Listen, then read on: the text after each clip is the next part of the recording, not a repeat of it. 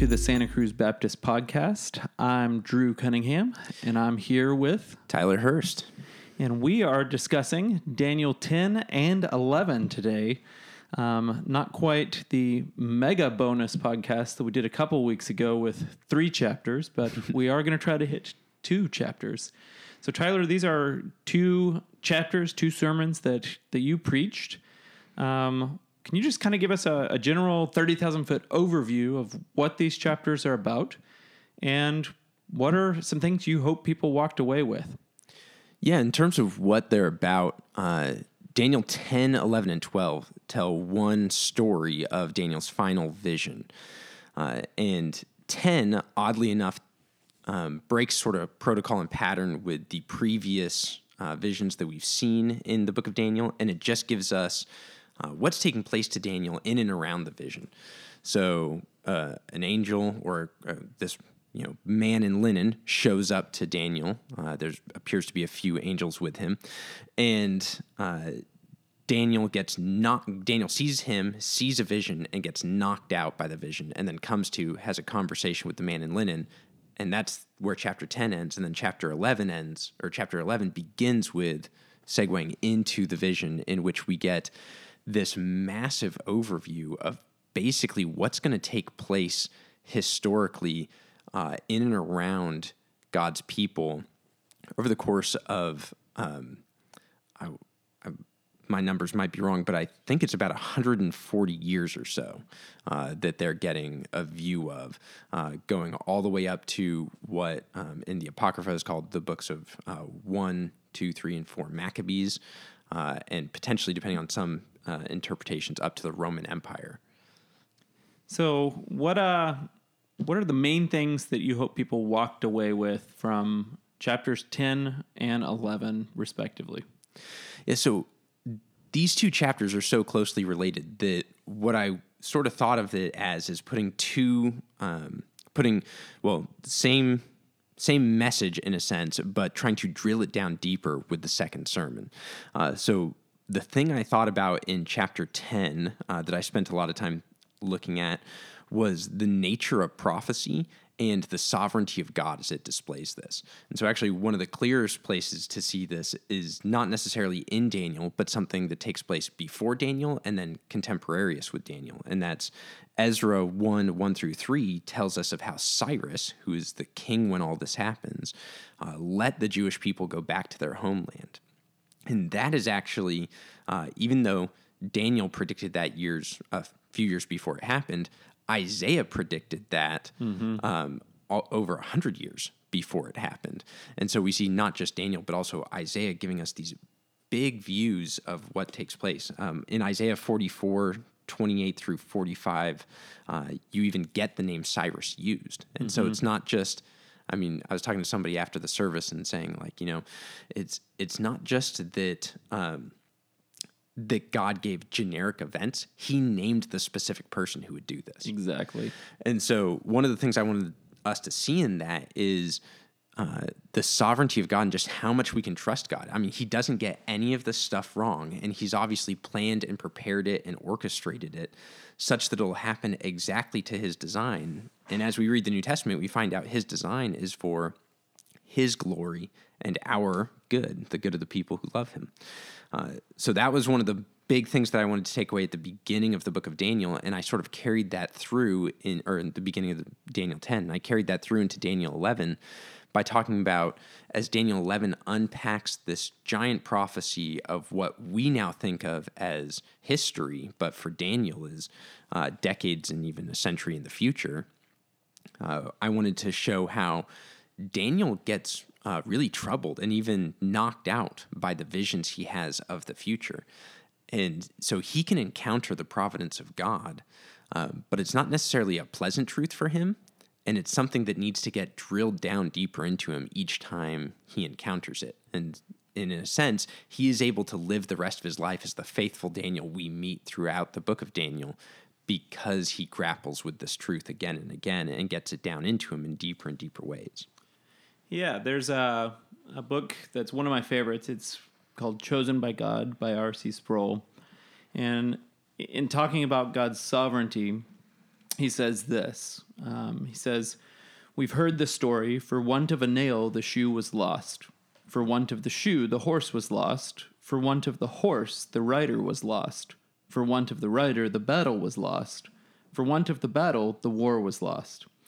Then he goes on and he says, "I remember my distress when I heard that Bill Vukovich, the greatest car driver of his era, was killed in a crash in the Indianapolis 500. The cause was later isolated in the failure of a cotter pin that cost 10 cents. Bill Vukovich had amazing control of race cars. He was a magnificent driver. However, he was not sovereign. A part worth only a dime cost him his life. God doesn't have to worry about 10-cent cotter pins wrecking his plans. There are no maverick molecules running around loose. God is sovereign. God is God." And I think there's so much import to what Sproul's talking about there in what you just said. That if God is able to predict these things hundreds of years in advance, if there's any maverick molecules in the universe, the whole thing could come crashing down and the prophecy could not be fulfilled. Right. And there is not a single prophecy in all of Scripture that wasn't actually fulfilled. And so I think that's, we're seeing these big picture prophecies that come to pass, but realizing it and just thinking a level deeper than that, of thinking all that had to pass for Cyrus to be born, for Cyrus to become king. Right. Yeah. There's so many things that could have gone differently in tiny, tiny little ways, those maverick molecules that could have led to that prophecy not being fulfilled. But God is sovereign over it all. And I think that's just mind-blowing to think about, that Isaiah prophesies it, it happens, and God is proved sovereign in that act. Yeah, and you see the same thing in Daniel 11, where you have, even down to the point of, in Daniel 11, in 6 through 8, there's this prophecy given that's sort of unusual. It talks about a girl being given to a king in marriage, and but her arm won't last, and then his arm won't last, and it's talking about their authority, their power. And it just seems like this really odd thing. And then you find out, as you study history, that this very likely refers to the marriage of Bernice, a daughter of Ptolemy II, to a Seleucid prince in order to reunite part of Alexander the Great's empire. And then because the prince that she married was already married, his first wife poisons him and then wins authority or wins kind of favor with the people who don't want now this Ptolemy daughter to be the one who's like in charge of the kingdom. So then they sell her out to the first wife, and the first wife kills her and kills her son, who's supposed to be the heir to reunite the kingdom. And all of that has to take place in order for Antiochus IV to come to the throne, who's going to be the main focal point of Daniel 8, of Daniel 11, parts of it, and is going to trigger the Maccabean revolt and all this stuff that sets up the table for Jesus to come in the New Testament. So if any of that goes slightly different, you've got the butterfly effect, and nothing else from that point forward is the same. Right. So, I mean, some of my background is actually in studying bioethics. And so one of the things that I came across when I was working in that field was that 1/4 of women struggle with infertility. So all it takes for that plan to go awry is for Bernice to be in that 1/4 of women. And she doesn't have a baby that can't be the heir of the kingdom, and they got to come up with another plan, and that history goes a completely different way. Right. Or all it takes is for Alexander's empire to be given to Alexander's son or advisor, and then it doesn't get divided between 4 generals, which causes this giant rivalry, and it goes a different way. But you at every point, you have these odd details that have to fall right into place, and they do.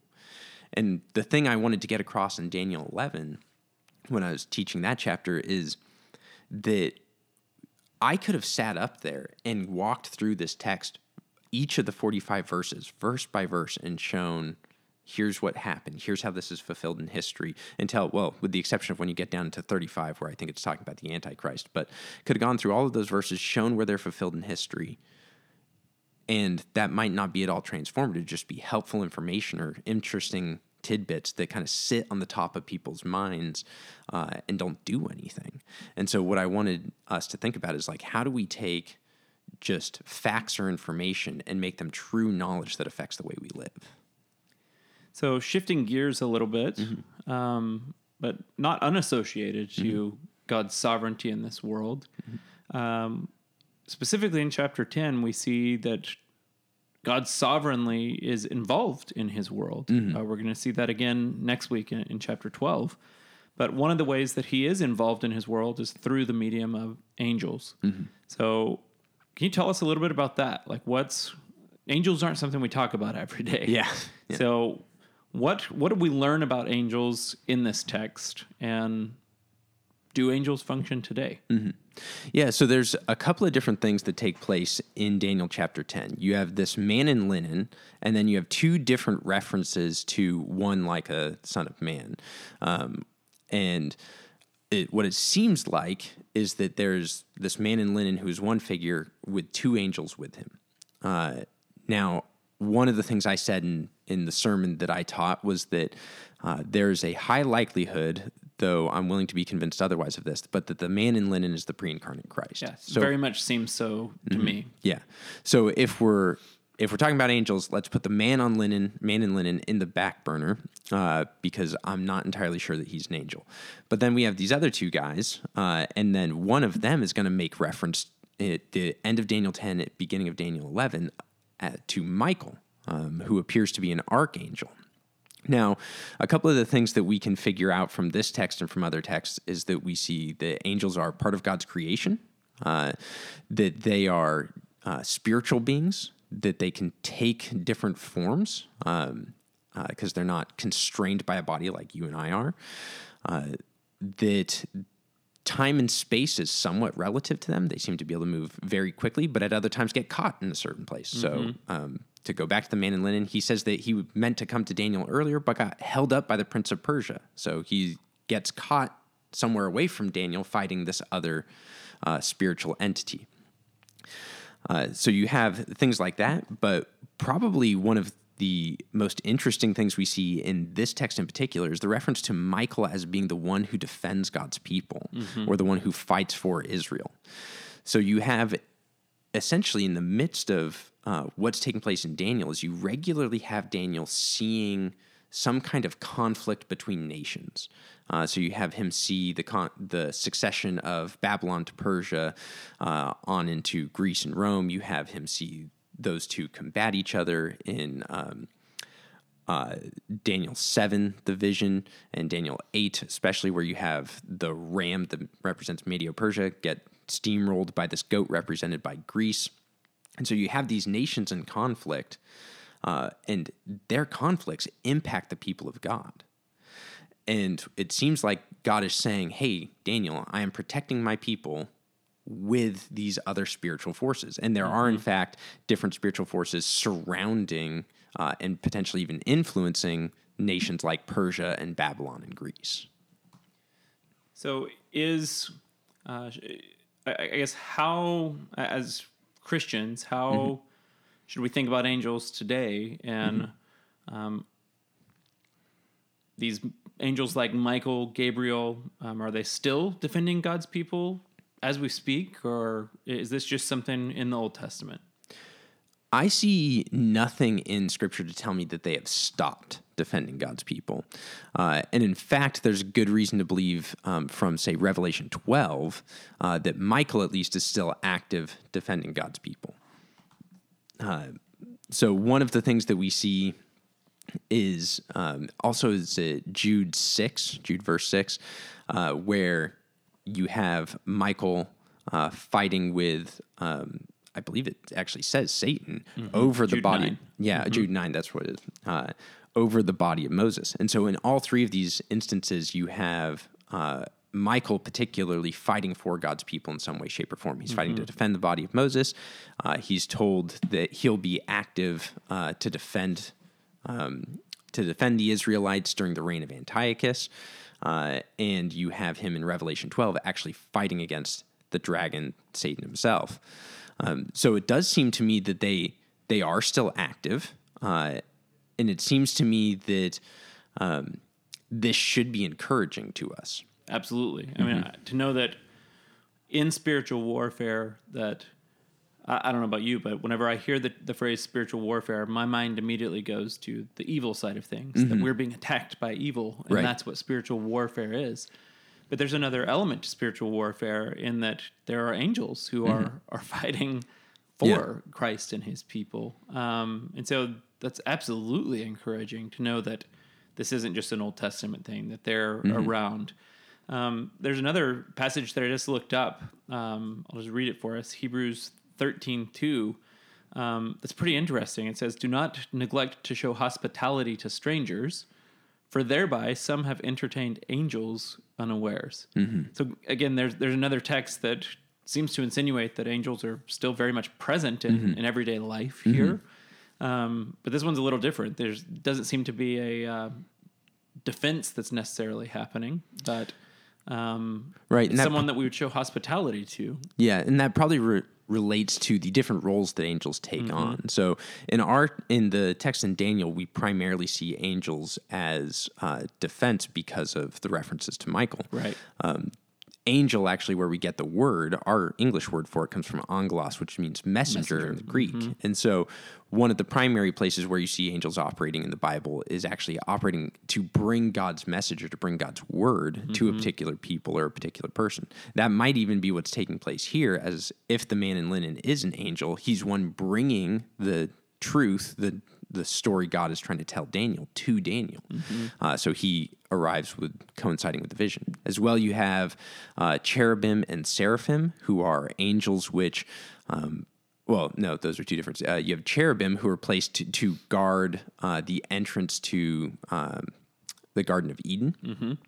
So you have some kind of guardian angel, but that seems more geographically located than people located. So it seems like you have maybe archangels that might be in charge of guarding God's people, and you have cherubim angels that might be in charge of, say, guarding God's things. Hence the cherubim on the curtain in the Holy of Holies. As well, you have, so the seraphim are worshiping angels. They only pop up, I believe, once in Scripture in the book of Isaiah. And they're referenced as the ones singing holy, holy, holy to God.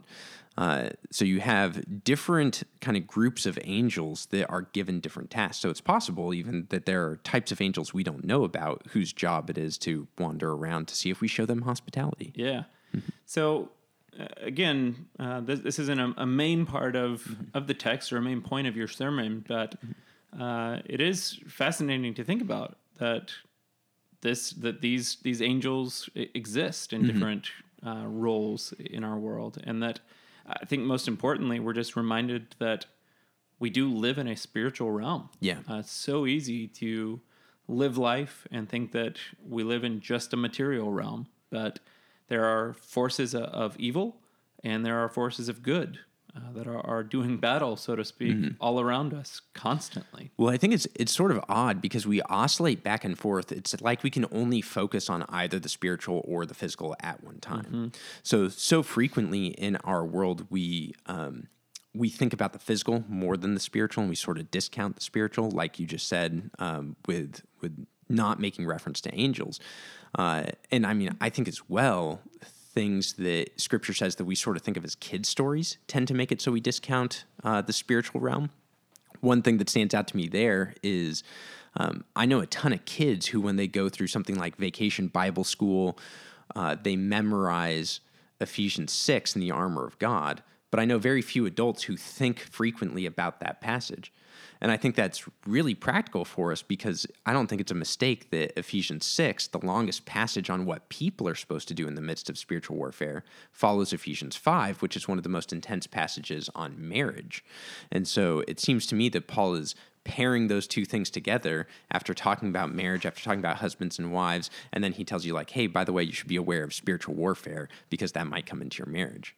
And so we, in certain senses, we as adults tend to discount the spiritual, but then in other ways we discount the physical. And so I remember reading in Screwtape Letters, C.S. Lewis puts in the demon's mouth the notion that you can really hinder somebody's spiritual growth if you make them think that their body is unimportant. And so don't think it's important to ever kneel, to pray, or to stand when receiving forgiveness, or to do. And he kind of goes through these, like, if you can disconnect these body postures from him, then you've won a great battle. And it's because we forget that we're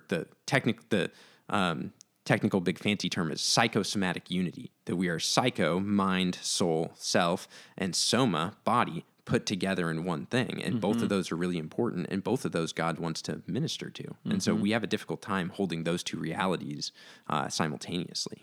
That's good. So, big picture, Daniel has this vision. He's reminded that he's beloved by God again. I love that section. Why do you think that point in particular is there in Scripture? Well, in my sermon, I drew out how that's I think where you see the gospel. Yeah, verse 10 of chapter 10. Yeah, man greatly loved. Yeah, and you get this encouragement as well. You have, "O man greatly loved, fear not, peace be with you, be strong and courageous." And so I think you see in that in the gospel, and that's how I closed my sermon on Daniel 10, was talking about how none of those things can be said if it's not for, as Romans 5 puts it, might not be Romans 5, but it's Romans, overlooking past sins, looking towards the cross. And so God overlooks the sins of the past, looking at Jesus. And so because of Christ coming, and again, God's sovereignty, God knowing Christ is going to come, God orchestrating history so that Christ will come, knowing all of that, then Daniel can be in the presence of the man in linen. Daniel can encounter all of these things and not fear God in a mortifying way that would kill him, not be at war with God, and instead be peaceful and actually have courage in the presence of God because Christ is going to pay for his sins. Yeah, we don't have to go down this rabbit hole, but that sure shoots a hole in the idea of open theism. Oh, yeah. That's probably a can of worms we don't want to open up. But yeah, there's not a lot to that when you look at, basically the entire book of Daniel is going to discount anything that says that God either doesn't know the future, or that God is playing some kind of guessing game, or that God can't orchestrate the future. As well, you asked particularly why I think he calls him greatly loved. And I think it's because if you were in a place like Daniel, you might begin to question why you get these visions. One thing that stood out to me that I mentioned in both the Daniel 10, Daniel 11 sermon is Daniel has these really negatively visceral reactions to each of the visions he gets, and the reaction gets worse the clearer the vision is. And I think you could imagine a point in which Daniel says something like, "Why do I keep on getting these? Like, they turn my stomach over. I see these violent things. I see like trouble coming for our people." And, I think he kind of has to settle into the understanding that hard times are coming, but these hard times will produce God's glory and God's good for God's people. And it's a helpful reminder to him right as he's about to get the clearest vision he gets in the entire book that, hey, I'm coming to you not to give you this vision as a punishment, but because you're greatly loved. That's good. Well, any last things you want to comment on either of these chapters before we go? I just think it is so important to get these truths drilled down into us. I spent quite a bit of time on a sort of philosophical digression in Daniel 11 talking about how we need to really know them and not rather disconnect our heart and mind, which we so commonly do, but rather we need to fuse them together and understand that the Bible's not just full of information, it's full of things that are supposed to transform us. And so we need to get these truths into us, and I would advocate recount our own conversion stories and think about the steps involved, like you said with Cyrus. What it would take to get Cyrus on the scene? What did it take to get you on the scene? And what did it take to get you in front of somebody to share the gospel with you? And as you recount that and think about it, meditate on God's sovereignty and moving all of those pieces together such that you could encounter the gospel of Jesus Christ. Yeah, that he has gone to such great lengths to make sure that you heard and believed the gospel. And that's, outside of the great length that he went to send his own son to die for us, the center of the gospel.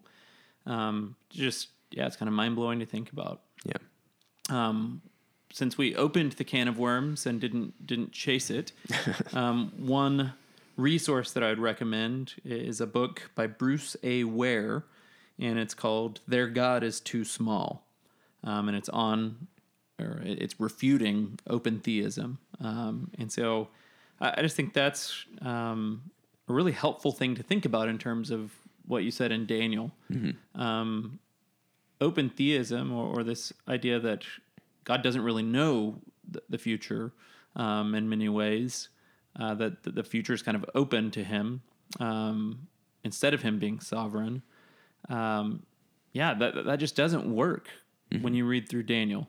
God is very in control of current events and future events, and knows explicitly what's going to happen and reveals these things to Daniel. And, we have the hindsight of looking back at Daniel and being like, all of those things actually happened. Yeah. And so I just think that gives us such great confidence in God. And that's kind of Bruce Ware's, one of his theses in there is that open theism actually undermines confidence in God. Yeah. And so that's just one thing that I would end with. In Daniel, we're meant to have confidence in God, that he can promote Daniel and his friends to high places. He can save them from fiery furnaces. He can save Daniel from the mouth of lions, and he can predict the future, to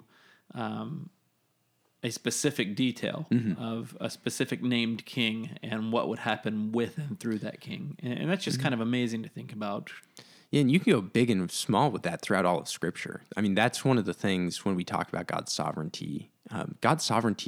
The thing that convinced me of it was seeing the Bible as a whole story, because you get the big picture of these predictions, but you also get things like the book of Jonah, I think is an interesting one in terms of a study in God's sovereignty, where God appoints a whale to go or a fish to go and swallow Jonah. And then he appoints a wind, and he appoints a plant to grow up and give him shade. Then he appoints a worm to eat the plant. And it's just, you think about God picking out that worm is going to kill this plant.